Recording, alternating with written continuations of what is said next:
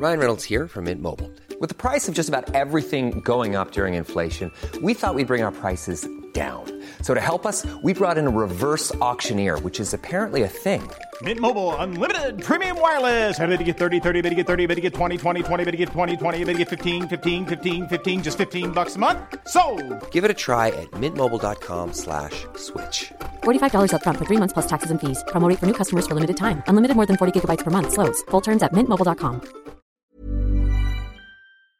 This episode of Ladies Who Punt is brought to you by Inglis. Inglis has had over a century of turf champions go through their sales rings, and now with their Pink Bonus series, there has never been a better time for women to join in on the fun of racehorse ownership. That's right, Grace. With the bonus prize money up for grabs, the Pink Bonus series is a great initiative to get more women involved in racing, making Inglis a fabulous partner to Ladies Who Punt. We can't thank them enough for supporting our podcast and the representation of women in the racing media. Field is ready. They're racing in the Oaks.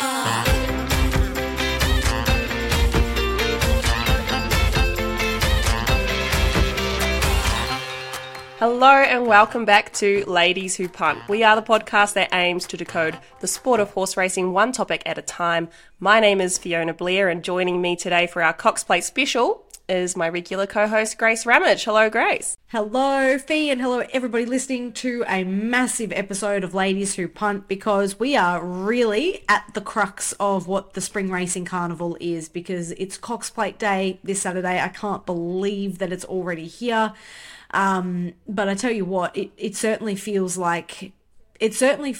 as good as Cox Plate Eve generally does. We've got an amazing field assembled, and we're going to go through runner by runner and really discuss and get to the bottom of, the challenges and who we think is going to come out on top. The Cox Plate is my favourite race, without a doubt. I think a lot of people would say it's their favourite race. It is known as, Australia's greatest race, because the difference between the Cox Plate and, let's say, the Melbourne Cup is that the Cox Plate is for the weight for age horses. It's for the multiple Group 1 winners. It's for the best of the best who all carry the weight under weight for age conditions, which means that if you've won plenty of races, you're not penalised for winning those races. You're not penalised for being the best. You get in just as well as anyone else under the weight scale, which means that you get every chance to just keep on doing your thing. And, there's been so many amazing races in the Cox Plate history. You can go back and watch some of the absolute powerhouses of Victorian racing, Australian racing, global racing. There's been plenty of internationals that have won this race. Some of the best in the world have come down here and taken out the Cox Plate.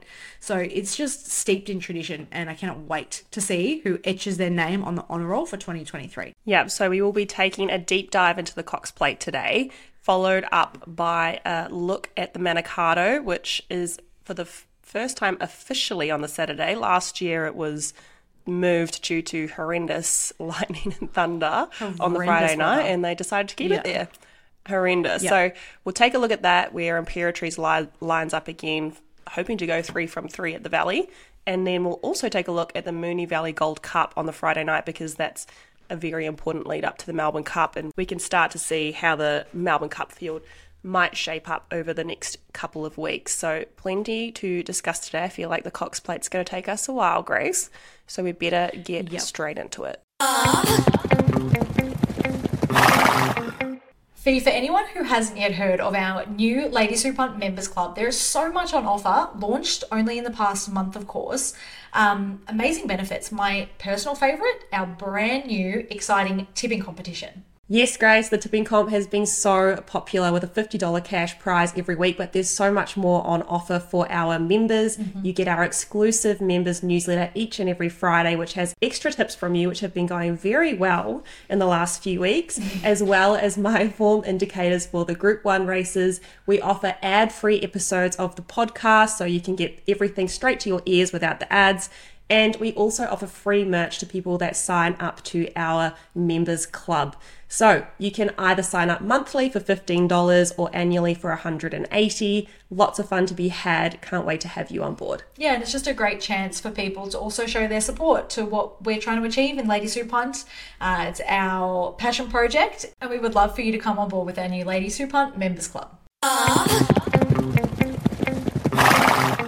Okay, so the headline race of the weekend, one of the headline races on the Australian racing calendar, the Cox Plate, a weight for age 2,000 metre Group 1 run at the Valley. So we have a very competitive field this year, and if we take a look at the betting, we have the Hong Kong superstar Romantic Warrior at $4. In the second line, we have Alligator Blood at $5.50, and then Mr. Brightside in the third line at $7.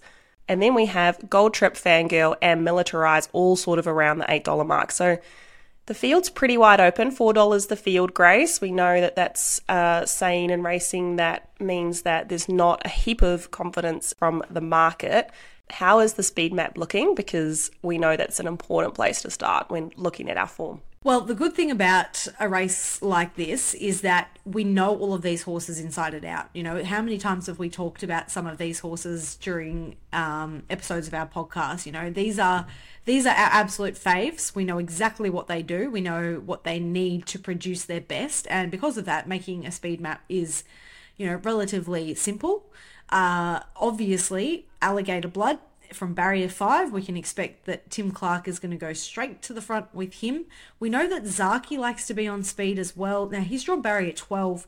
I don't think they're going to alter their pattern. I think they still intend to push forward. It's just whether or not he has to do some work to get there.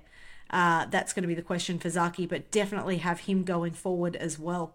Romantic Warrior is a horse that we don't know particularly well in Australia.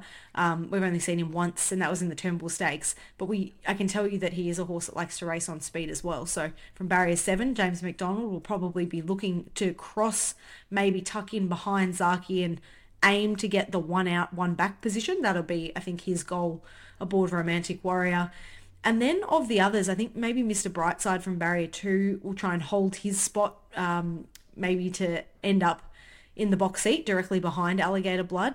And a horse like Victoria Road, who is the unknown factor because he's coming over from the UK, trained by Aidan O'Brien, arguably the world's best trainer, based in Ireland. He might go forward from barrier 6, or he might look to just blend in sort of behind the speed somewhere. I think the rest are likely, you know, Gold Trip, Fangirl, King Colorado, Pinstripes. Those horses are probably going to go towards the rear of the field. They'll be happy to balance early, get their horses in a nice comfy rhythm, and then be finishing off strongly. The one that's confusing for me is Militarize. This is the 3-year-old in the field who we'll discuss shortly.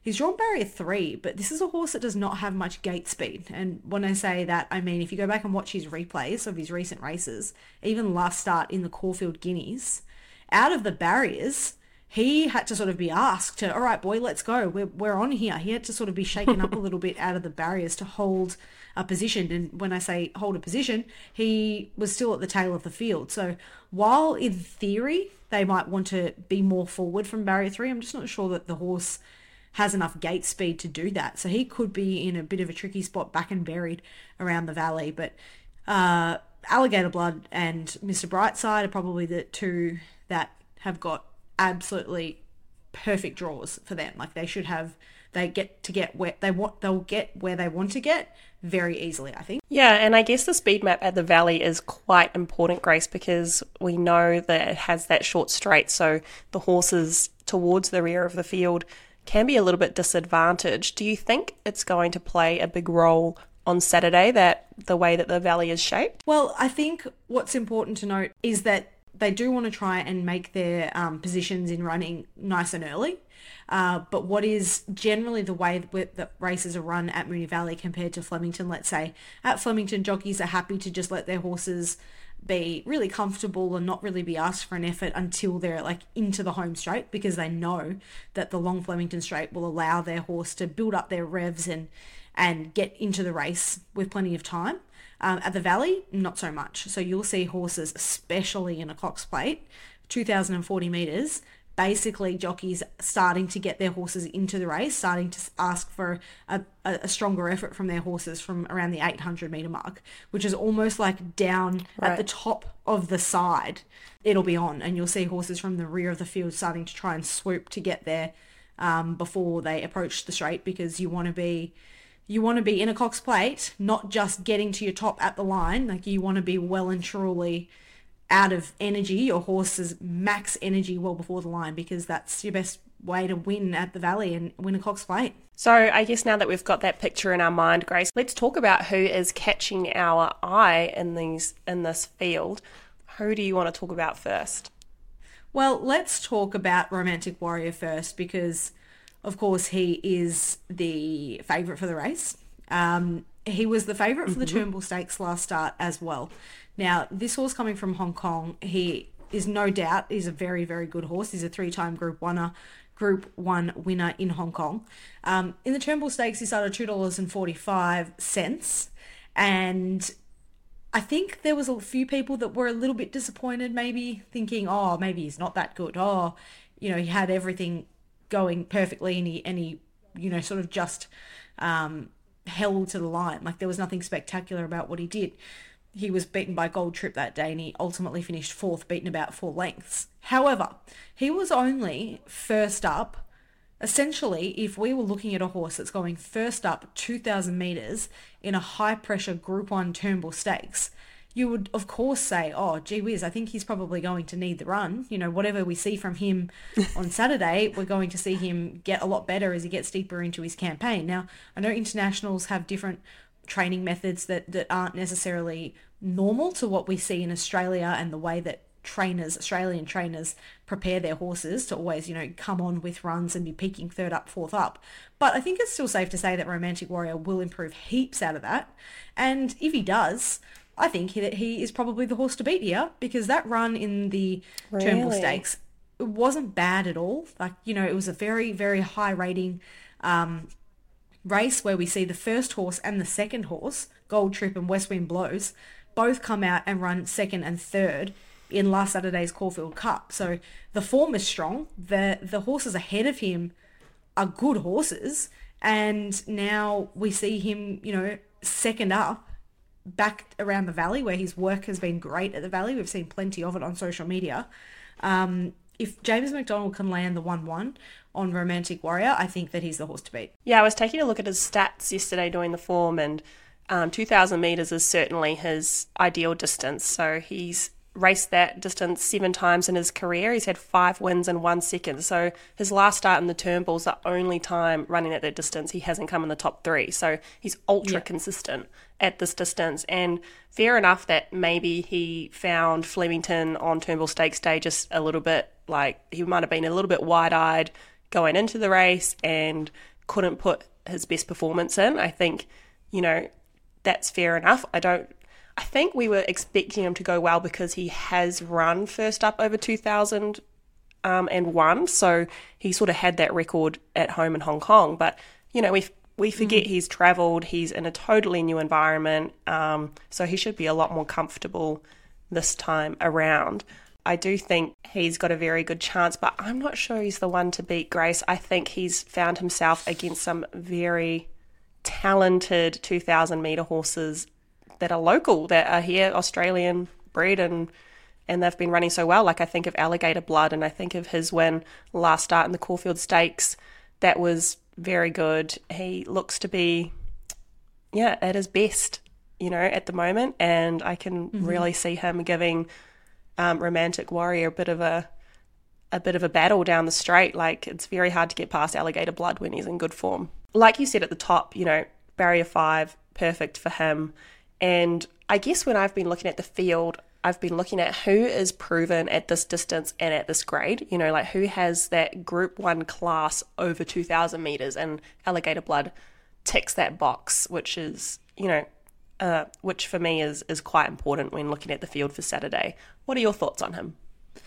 I think everything you said is exactly right. Alligator Blood is absolutely flying. I mean, there's no doubt about that. He's gone to another level, which is what's so exciting. Last year we saw Animo win the Cox Plate, and he was the weight for age king, no doubt. He just kept on racking up Group 1 wins. He just kept beating everything that he was up against. And he beat Alligator Blood and Zaki and Mr. Brightside and these sort of horses in the Cox Plate last year. Now, he's not around. He's gone to stud. He retired.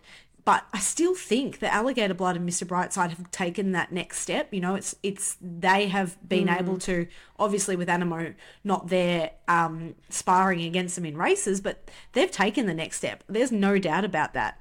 And I think Alligator Blood in particular is one that his last start was amazing. To win, he's won his past 2 Group 1s, obviously, but his last start to win that Caulfield Stakes was simply breathtaking at 2,000 metres.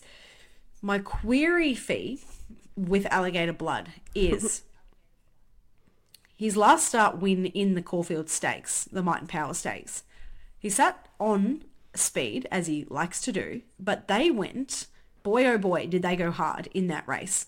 They have absolutely run themselves into the ground, these horses. All of them were chasing a very, very hot lead speed. The lead speed was something like 20 lengths faster than the average 2,000 metre race for the first half, let's say. So they were really, really humming along. And that sort of a run where he was, you know, still so game, so brave in the finish, that sort of a run on that lead speed, to me, I feel like it's really hard to, you know, bounce out of that and put up a similar performance 2 weeks later. Now, the difference is with Alligator Blood is that he's so tough and he's so brave. He just seems to, you know, thrive in these situations. So he can do it. I just have a few question marks about it. I'm sort of looking for the horse that's the one that's on the up still to be able to like put in their peak run for the preparation. And I feel like Alligator Blood might have done it last start. Right. Very interesting and very good points you raised there. It was a very hard run with Deny Knowledge going absolutely flat knacker in the early stages. So, yeah, that's a very good point that I didn't think of. I guess the flip side is that is, you know, another race where he was, you know, if he can take the next step from that race, if it didn't flatten him but actually, you know, helped him to get to that next stage, he could be more competitive. But I guess it's just how he turns up on the day and you know, I'm sure Gay Waterhouse and Adrian Bott know exactly where he is. But for us in the public, we're not privy to that information. So it'll be very interesting. You spoke about Mr. Brightside taking the next step. Now, I'm sure a few of our listeners would have been disappointed with his run last start up in Randwick in the King Charles III Stakes.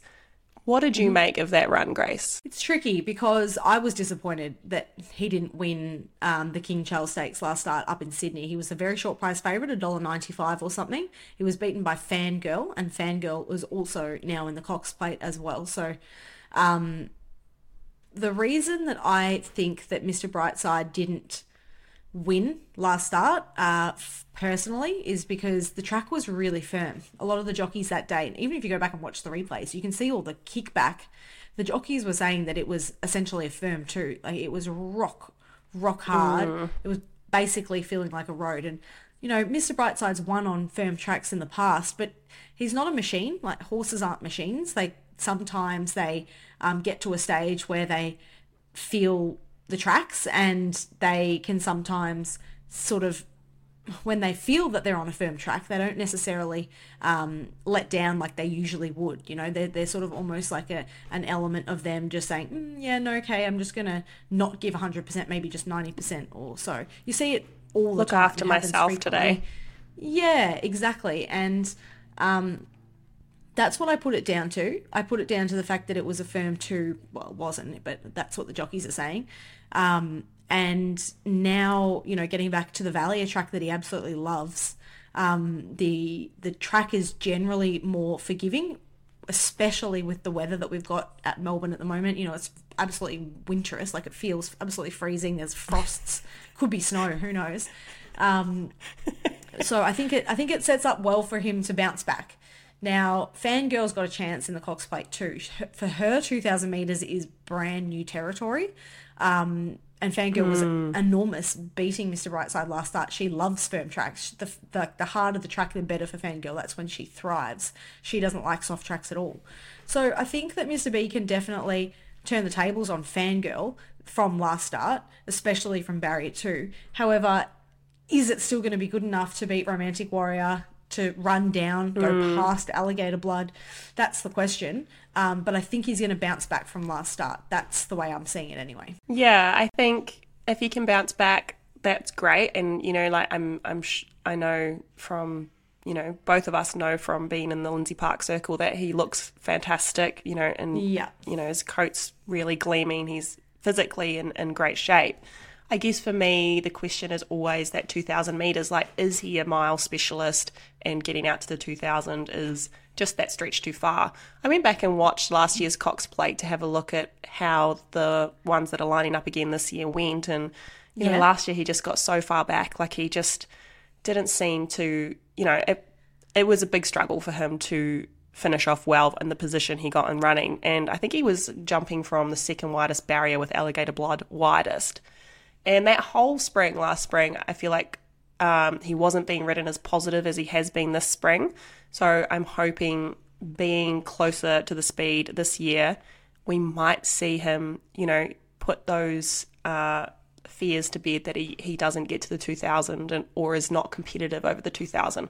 I think if he can be closer to the speed, that's his best shot, and he's going to have to bring his A game to take down these 2,000 metre specialists like Alligator Blood, Romantic Warrior, even Zaki loves the 2,000. Yep. So he's definitely going to have to bring his A game.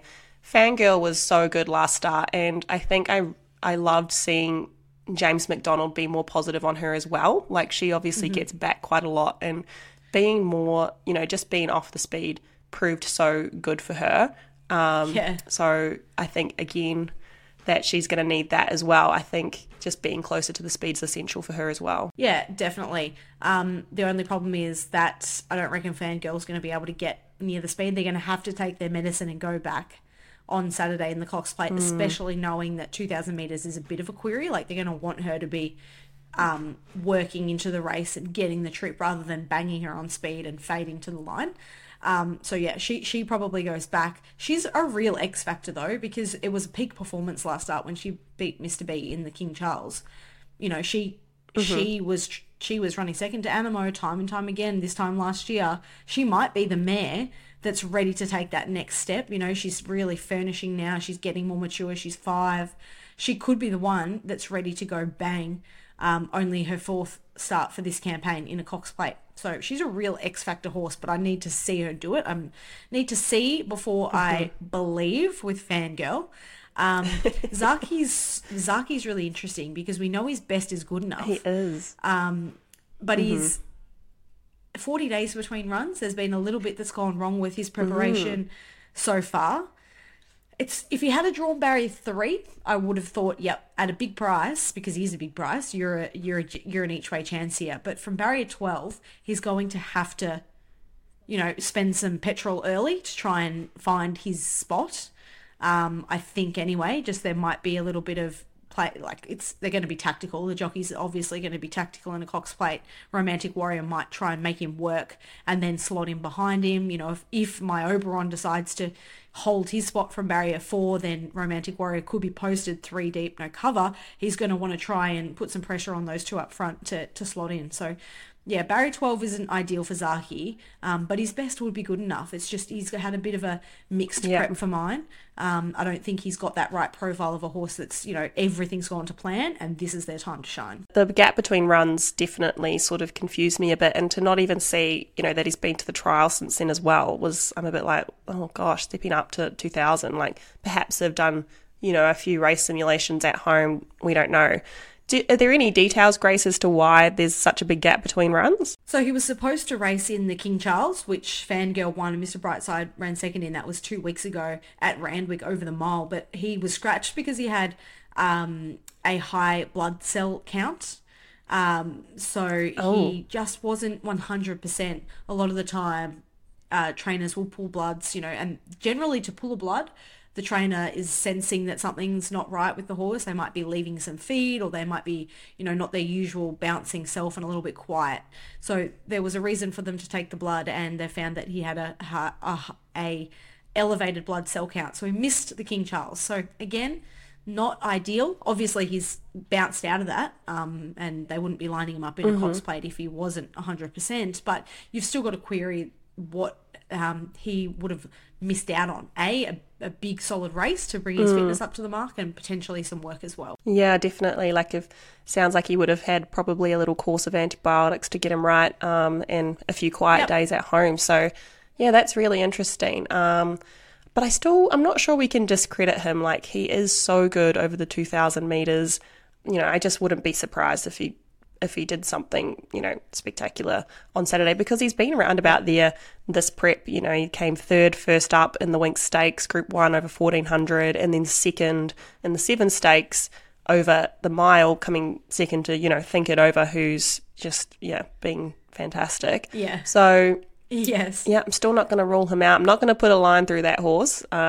He is, when he's good, he's very, very good. Well, Grace, let's move on to a horse that has been in the news non-stop for the last few weeks, and that is Gold Trip, who looks like he's following the same lead up to the Melbourne Cup as he did last year, the Caulfield Cup, the Cox Plate into the Melbourne Cup. He is such a tough horse to handle that type of a prep. He lines up here again on Saturday in the Cox Plate, and he's paying about $8 at the moment. What do you think of his chances in the Cox Plate on Saturday? Well, he is absolutely flying. We know that much. He won the Turnbull Stakes 2 starts ago, where he beat Romantic Warrior. He beat a handful of very good horses that day. And that win itself was enormous. He's coming out of the Caulfield Cup last Saturday, so he's on the 7-day backup, which is, as you said, what he did exactly the same thing last year. He went Caulfield Cup, Cox Plate, Melbourne Cup, and he won the Melbourne Cup. So why wouldn't the connections think to replicate that exact same pathway and hope to repeat the fact that he's, a winner at the elite level in a Melbourne Cup? Now, the difference with Gold Trip this year compared to last year is that he came out of a Caulfield Cup last year where he finished second. I think it was second. The race shape of the Caulfield Cup last year was that they sort of went a pretty steady tempo early, and it was a bit of a dash home. We saw some horses, I think Jewess was one of them, come home in some of the best sectionals of the whole meeting. So it really set up for horses with a turn of foot there. That probably actually was against Gold Trip, because we know he's a stamina horse, not a sprinting turn of foot horse. However, it was a really nice, cushy, early run, dash home, to then have him the next morning feeling like, gee, I didn't even have a run. I'm bouncing. This is good. I'm ready to go again in 7 days' time.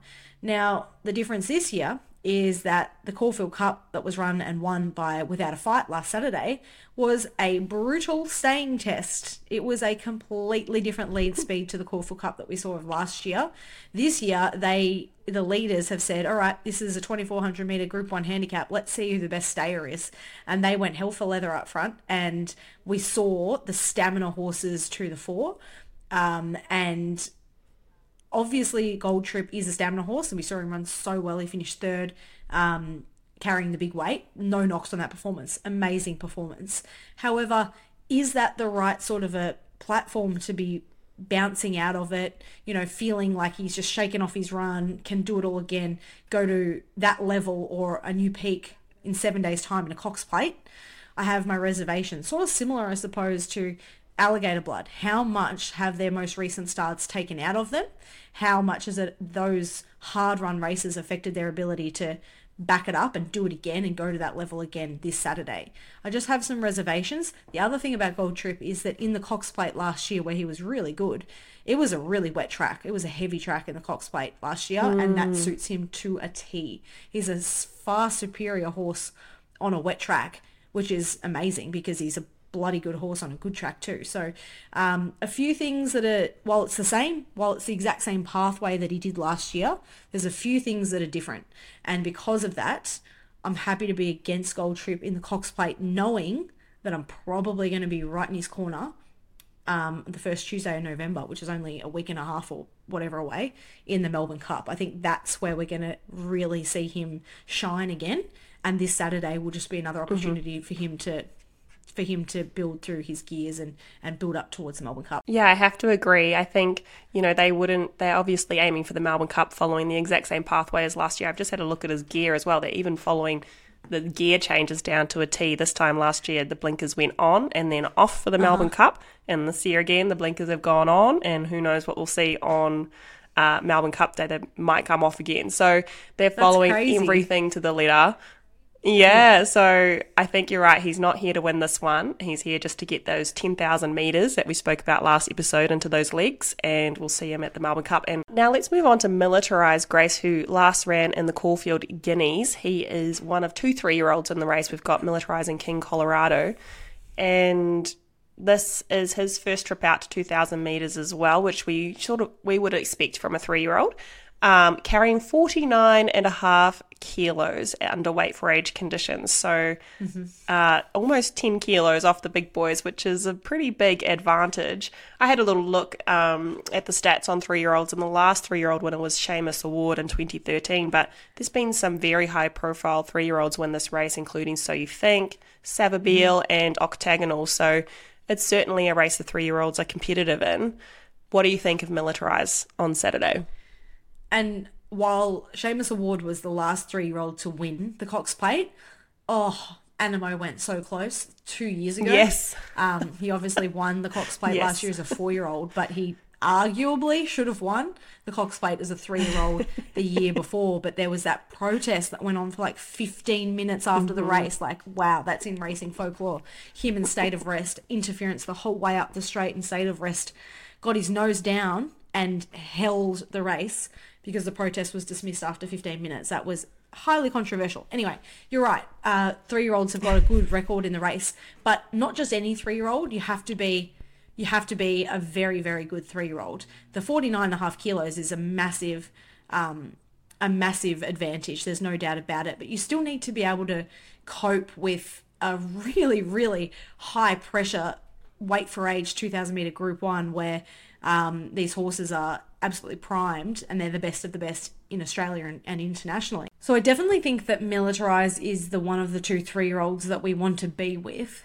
He's got sort of the wins on the board. He's just got that as a 2-year-old. So only going back to earlier this year, he was dominant. And King Colorado came on the scene late in the piece, won the JJ Atkins, but I think that there's a pretty big class difference between Militarise and King Colorado. So I definitely want to be with Militarise of the two 3-year-olds.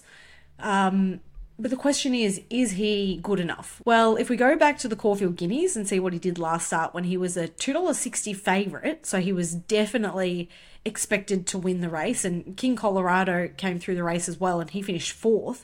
Militarise finished 5th. However, there was much more merit to the run of Militarise, who got way too far back. He ended up towards the rear of the field. Because they didn't go very hard in the Caulfield Guineas, it just made it really difficult for Militarise to have a winning chance. He's still come home in some really, really fast late sectionals that ranked really well on the day. So he was flying home, but it was just all over. The leader, Griff, won the race. So I think that run was maybe a little bit disappointing to the eye, but don't be disheartened. It was just the way that the race was run and how far back he got gave him no winning chance, to be honest. Now, I think he's the right profile of a horse, definitely, to be going to a Cox Plate, but it's just, is he as good as Alligator Blood? Like, is he as good as Romantic Warrior? Yes, the 10 kilos helps. I think that I can understand why people think he can win this race, but I personally think that he might just find these horses too tough and too strong and too good at this stage of his career. What do you think, Fee? Yeah, I have to agree. I was a little bit surprised to see him at $8.50. And then obviously I clicked with the weights. I was like, oh, well, that makes sense, I guess. But I just think you're right. I think the class of the horses at the top is very high. And, he'd have to really, maybe if he won the Caulfield Guineas, I'd be feeling a lot more confident. And, obviously from the way he ran, it was going to be very hard. As you said, he got too far back. But, what's to say he's not going to do that again on Saturday? He is a colt. They can, at this age, start to get a little bit, distracted by things. He's got the blinkers on. I just can't trust that he's going to get himself in the right spot to be in a winning position, I guess. So that makes me not very confident in Militarize. And I think, for me personally, I think he's probably a little bit unders on the market. I did want to talk about one dark horse that sort of caught my eye doing the form, and that was number 9, Jewess. So she's been running pretty well in her last couple of starts, running third behind Alligator Blood in the Caulfield Stakes, and then again third to Alligator Blood in the Underwood Stakes, so following that same path as him. And I think she's been going okay. I wonder if, her stepping up to the 2,000 metres is the key, because this is a distance that she's won over 3 times, including last year's Australian Cup. She's paying $27. I just thought perhaps that was a little bit over. She's in Barrier 1. Both of her last 2 starts, she's been getting that inside run. I think if she can get a bit of room coming into the straight and up the straight, she could be maybe a top 3 chance. What do you think, Grace? Am I a little bit crazy here? No, you're definitely not crazy, and you're not the only one, because, thinking the way you're thinking, in a market where we haven't seen much movement since acceptances and since the barriers were drawn, Jewess has been $41 into $27. So there's plenty of people out there that agree and think that she can run a really big race here, and you can understand why, because everything you said is right. She's been out the back in whatever Group 1 that she's been in, and she's been storming home. Cannot knock at all what she has been doing. And last year she came through the Caulfield Cup and then went into the Melbourne Cup. This year they've bypassed the Caulfield Cup and the Melbourne Cup, and they've gone the Wait for Age path, seeing her run third behind Alligator Blood in the Might and Power Stakes last time, and now Cox Plate. So she is 100% a sneaky chance in this race. However, from Barrier 1, sort of similar to Militarize, they're going to need a lot of luck. If you think about the horses, both Jewess and Militarize being back markers, we can assume that they're going to be towards the rear of the field. So they might need to be able to get past Alligator Blood and Mr. Brightside, maybe edge off Zaki to get into clear galloping room, maybe say goodbye to Romantic Warrior on the way through. Are they suited in that sense? Are they good enough to overcome being back and buried around the valley in a Cox Plate? That's just my one query. I think both horses, it's not necessarily the low draws for them, it's just how far back they're going to be in the race, where you've got the key contenders right there on speed. Makes it a tough task, but I think it honestly wouldn't surprise to see Jewess, run right there and be right there in the finish. I think that at $27, I couldn't talk anyone out of having an each-way bet on her, that's for sure. And I guess the other one we should take a quick look at is number 10, Victoria Road, Grace, because as we talk about a lot in the spring, we have these internationals come over, and it's hard to know, anything about them, unless you're following European racing or international racing.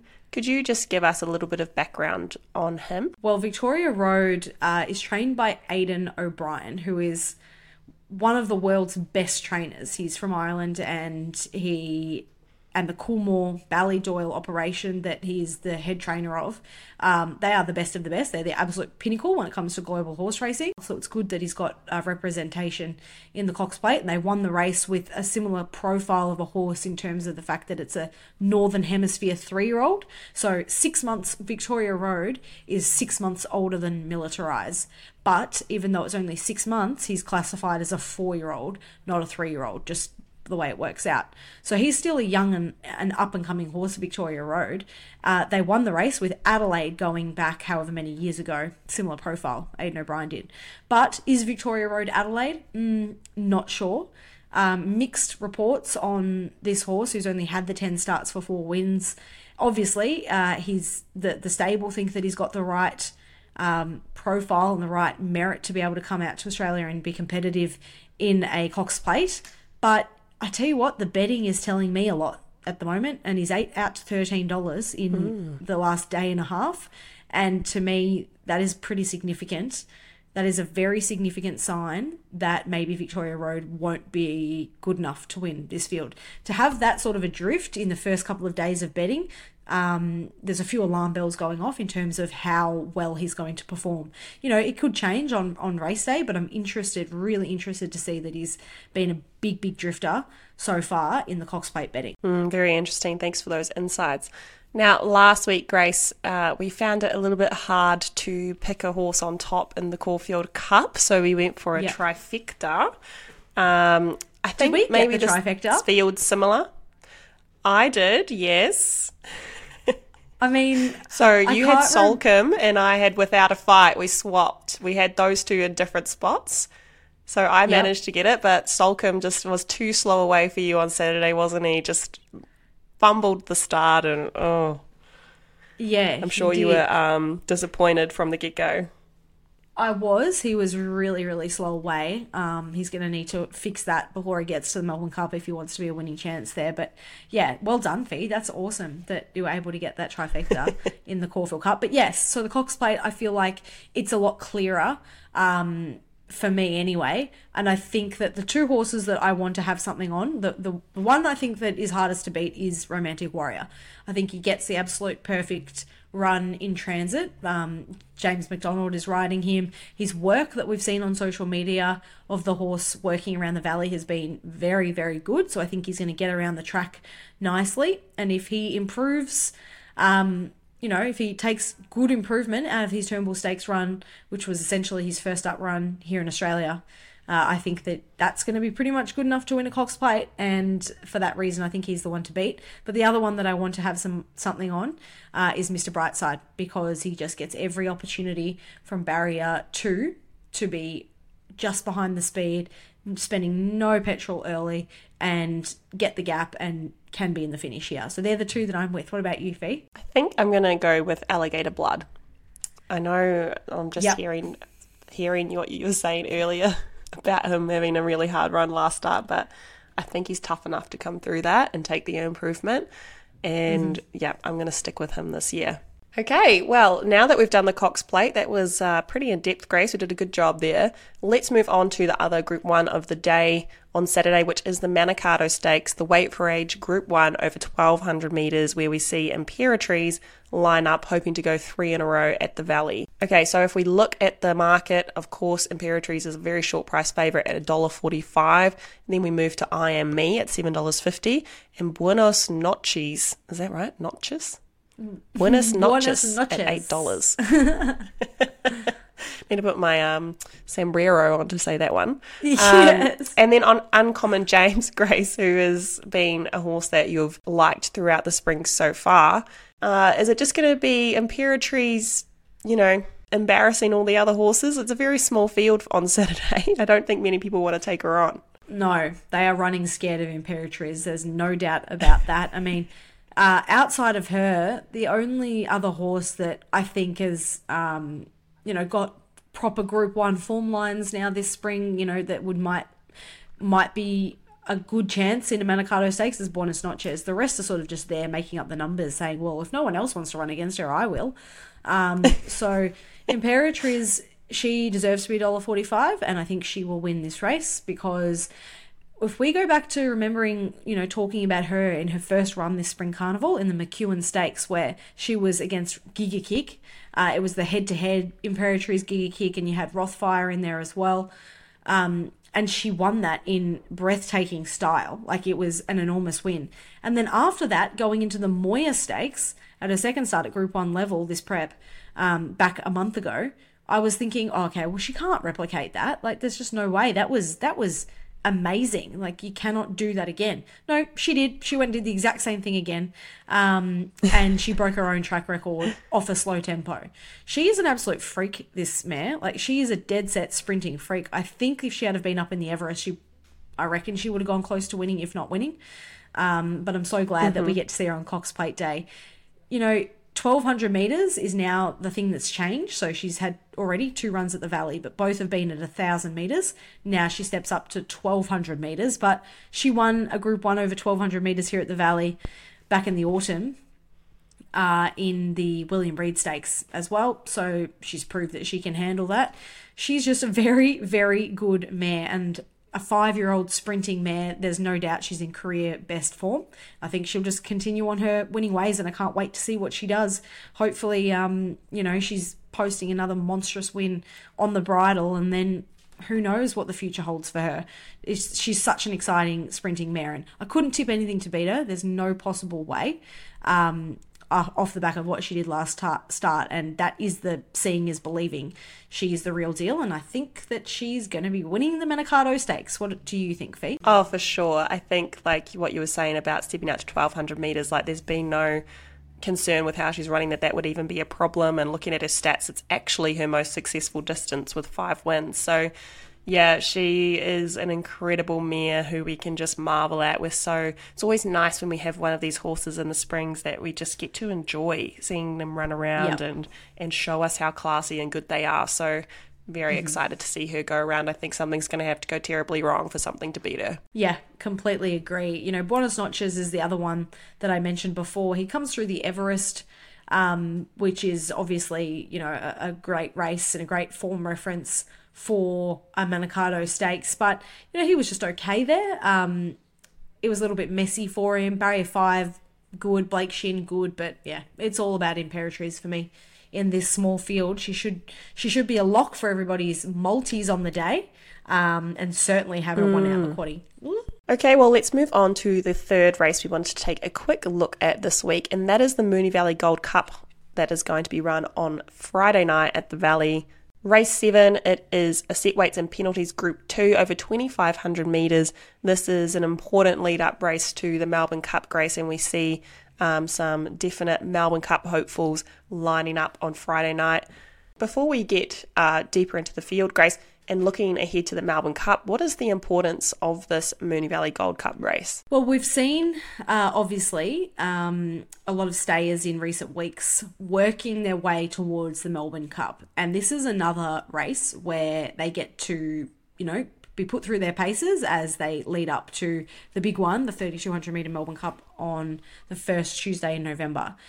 We saw the Geelong Cup run and won this Wednesday of this week. Next Wednesday, we have got the Bendigo Cup.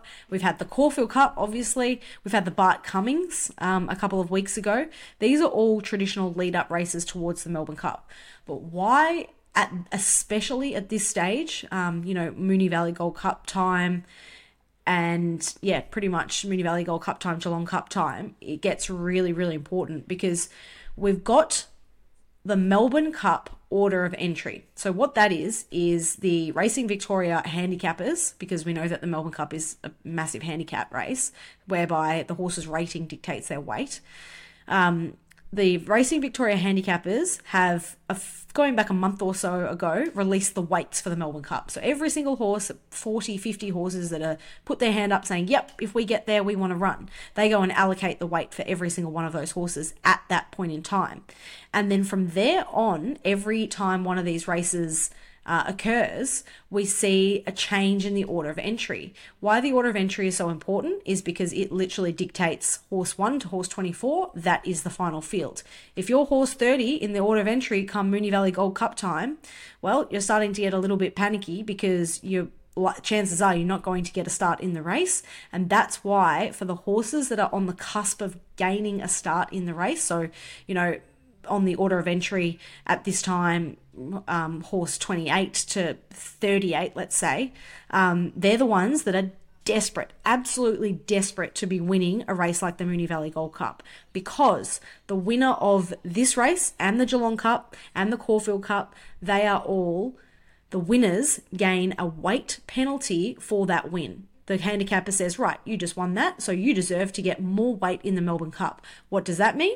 When you get more weight in the Melbourne Cup, then you go up and you surpass horses ahead of you in the order of entry and you have a better chance of making the field. So it's literally like snakes and ladders, this order of entry for the Melbourne Cup. And it's big business. Like, this is a massive race. There is a lot of money to be, up for grabs. And just, if you've got a stayer, the whole point of these handicap races is to be able to get in with a lightweight, but secure your spot in the race to give yourself every possible chance of winning. So the reason that the Moonee Valley Gold Cup is so important is that the favourite Luna Flair, she's already secured her place in this race. She did it by winning the Andrew Ramsden earlier this year, and she won that ballot exempt race, golden ticket race, into the Melbourne Cup. So Luna Flair is the favourite for the Moonee Valley Gold Cup. But does she need to win? No. Does she want to win and get a weight penalty? You know, at the moment she's sitting in the Melbourne Cup, secured her spot with 51.5 kilos. You know, the intent and I suppose the necessity for Luna Flair to be winning this race, it's certainly not as high as it would be for, let's say, Interpretation, who was so good last start in the Bart Cummings. It was a little bit unlucky and flashed home late. He needs to win this race to get into the Melbourne Cup, because I'm looking at the order of entry and he is horse number 38 with 50 kilos. So he needs to win the Moonee Valley Gold Cup, let's say get given a 1 kilo penalty to then push him up to really close to being on the verge of getting in the race. So it's a really interesting concept at this time of year. You know, there's all these little races within the race of the Melbourne Cup, and it honestly does come down to the tactics and the intent and what's going to happen. It's fascinating. I absolutely love it. But having said all of that, I think that Luna Flair is best placed to win this. If she wins, though, they're going to be receiving a penalty, and they'll be rising her weight in the Melbourne Cup from the 51.5 kilos that she's currently on. I have like an interesting little factoid as well about the Gold Cup, and that is that there's only been two horses that have won this race and then the Melbourne Cup later, and that's Kingston Rule in 1990 and Blue Spec back in 1905. So even though you may have to win this race to get your place in the Melbourne Cup, it's actually not that good of a form race for the Melbourne Cup itself, winning the race, I should say. Yeah, well, you know, I suppose that might be because you see horses need to get to their peaks to win a race like this to secure their spot in the Melbourne Cup, and then might not be able to, you know, hold that and go to the next level in a Melbourne Cup because they're already sort of at their peak to get into the race. You see it time and time again. It's just what makes the Melbourne Cup one of the most hardest races to win, let alone the fact that it's a massive field, tactical race, handicap, 3,200 meters. But even to get into the race is so hard. Yeah, gosh. So, yeah, it's so exciting, and this will be a massive stepping stone in that puzzle, I suppose. Vow and Declare, well, he's the $4 elect in the Moonee Valley Gold Cup on Friday night. He seems to be absolutely flying, and he's already won a Melbourne Cup. We know that. We know that that's his grand final again this year. But again, he's already in the Melbourne Cup field with a weight of 53 kilos. I'm just seeing that on the order of entry. He's horse number 14 at the moment. So, you know, he's not going to be as desperate to win this race as a horse like Interpretation. I know that much. Okay, so we might not... he was the one that I wanted to be with on Friday night, but, you know, he might not be out there to win. So it's interesting, like, that you say, you know, it's not really to their advantage to win if their grand final is the Melbourne Cup, but we know that there are, you know, rules around horses not, you know, they're required to put in their top effort, aren't they, on race day? Yeah, of course. There's no guarantee that, you know, this is still a Moonee Valley Gold Cup and it's still a rich race in itself, and it's the oldest race at Moonee Valley. I think it's got a history of 140 years or something. So it's a very prestigious race that people want to win regardless. But, you know, with Vow and Declare, for example, and from barrier 11, you know, I wouldn't expect Billy Egan to say, right, this is our race, let's take it by the scruff of the neck, we're banging him forward and we're going to be giving it our absolute all. From that perspective, he'll just get back. And if he's flashing home and wins, then that's great.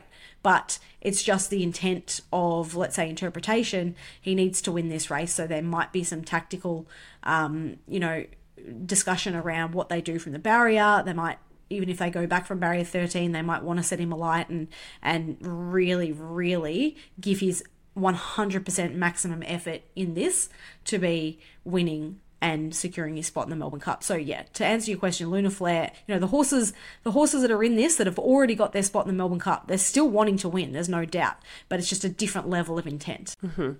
Oh, well, it's going to be a very interesting race. Are you with Luna Flair on Friday night, Grace? Yeah, I think that she's the best horse. I think she's absolutely airborne. And I think that with 54.5 kilos in the Moonee Valley Gold Cup from barrier 3, I think she'll win. And, even if she does get a 1 kilo weight penalty, it doesn't really hurt her winning chances in a Melbourne Cup. So I think she's the one to beat here, and I genuinely think she can run a big race in the Melbourne Cup too. Well, that brings us to the end of our form previews, Grace. Gosh, we've covered 3 races, talked about a lot of different horses today, and it's just all so exciting at this time of year. But did you know our next episode is going to be our annual Melbourne Cup sweepstakes episode? So where we just go through every runner in the field of the Melbourne Cup, because we won't be doing an episode ahead of Derby Day. We'll have to save that episode for the Melbourne Cup.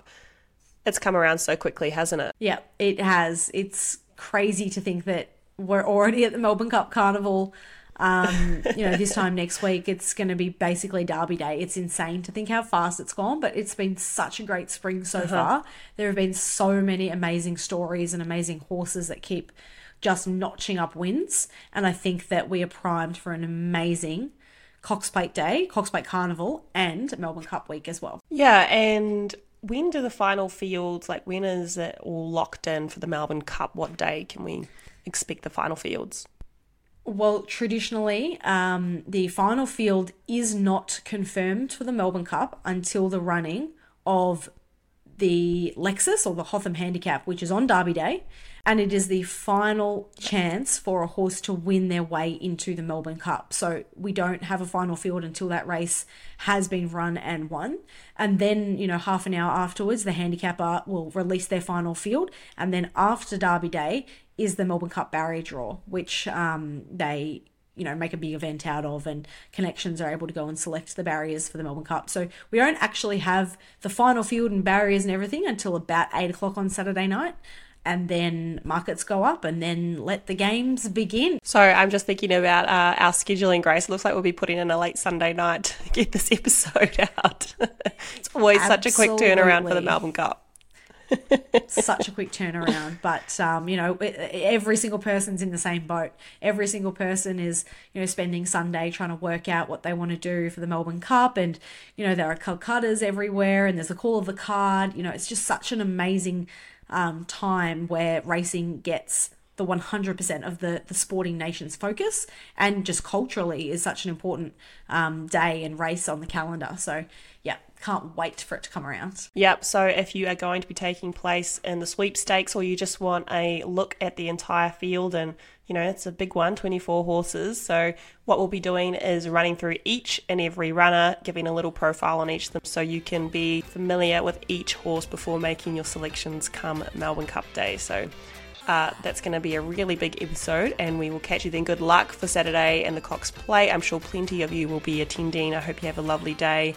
And yeah, good luck with trying to find the winner.